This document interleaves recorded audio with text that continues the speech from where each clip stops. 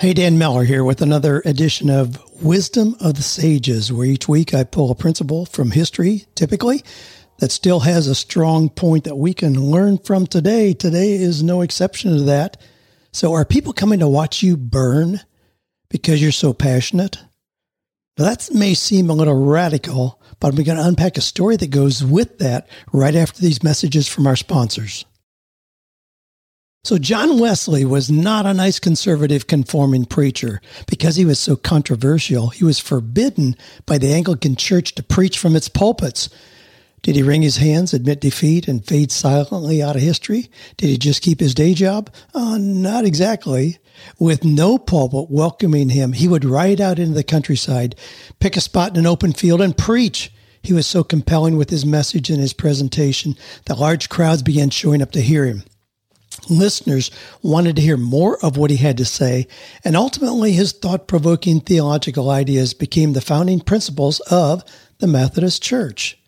Now, he didn't start out this way. Wesley was born into a strong Anglican home. His father, Samuel, was an Anglican priest, and his mother, Susanna, taught religion and morals faithfully to her 19 children.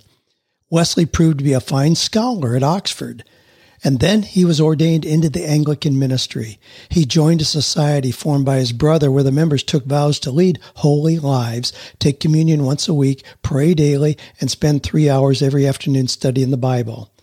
With the foundation of the Holy Club, that's what fellow students mockingly called it, Wesley came to America to pastor. His experience here proved to be a dismal failure. A woman he courted in Savannah married another man. When he tried to enforce the disciplines of the Holy Club on his church, the congregation rebelled. He returned to England as a bitter and defeated man. But then he observed another member of the Holy Club who was having remarkable success as a preacher. George Whitefield was preaching to the working class, poor in England. Hundreds of those who were neglected by the church were experiencing emotional conversions under Whitefield's fiery preaching. John Wesley began to question his own orderly and structured approach to sharing his faith. Out of respect for the normal Anglican services, Wesley scheduled his itinerant preaching so it wouldn't conflict with the times of the regular church services. But the bishop still objected. Wesley responded with what became the slogan of Methodist missionaries, "The world is my parish." Someone once asked Wesley how he is able to attract such large crowds with his preaching. Wesley responded, "Catch on fire with your enthusiasm, and people will come for miles to watch you burn." Now, you may be doing great work. You may be responsible, ethical, and organized, but is it remarkable? Do you do anything with such passion that people would travel just to watch and listen? What is the unique message you have to share? Just understand that whatever business or service you provide, you'll never get the marketplace more excited than you are. You must show your own belief in and passion for what you're offering. Effective selling is simply sharing your enthusiasm. When my book, Wisdom Meets Passion, was released, interviewers would often ask, how about how Jared and I found our own passion and wisdom? Now, in listening to Jared, who's my son and co-author, I was reminded of how his passion is never expressed for his own benefit only, but always to help elevate someone else to a higher level.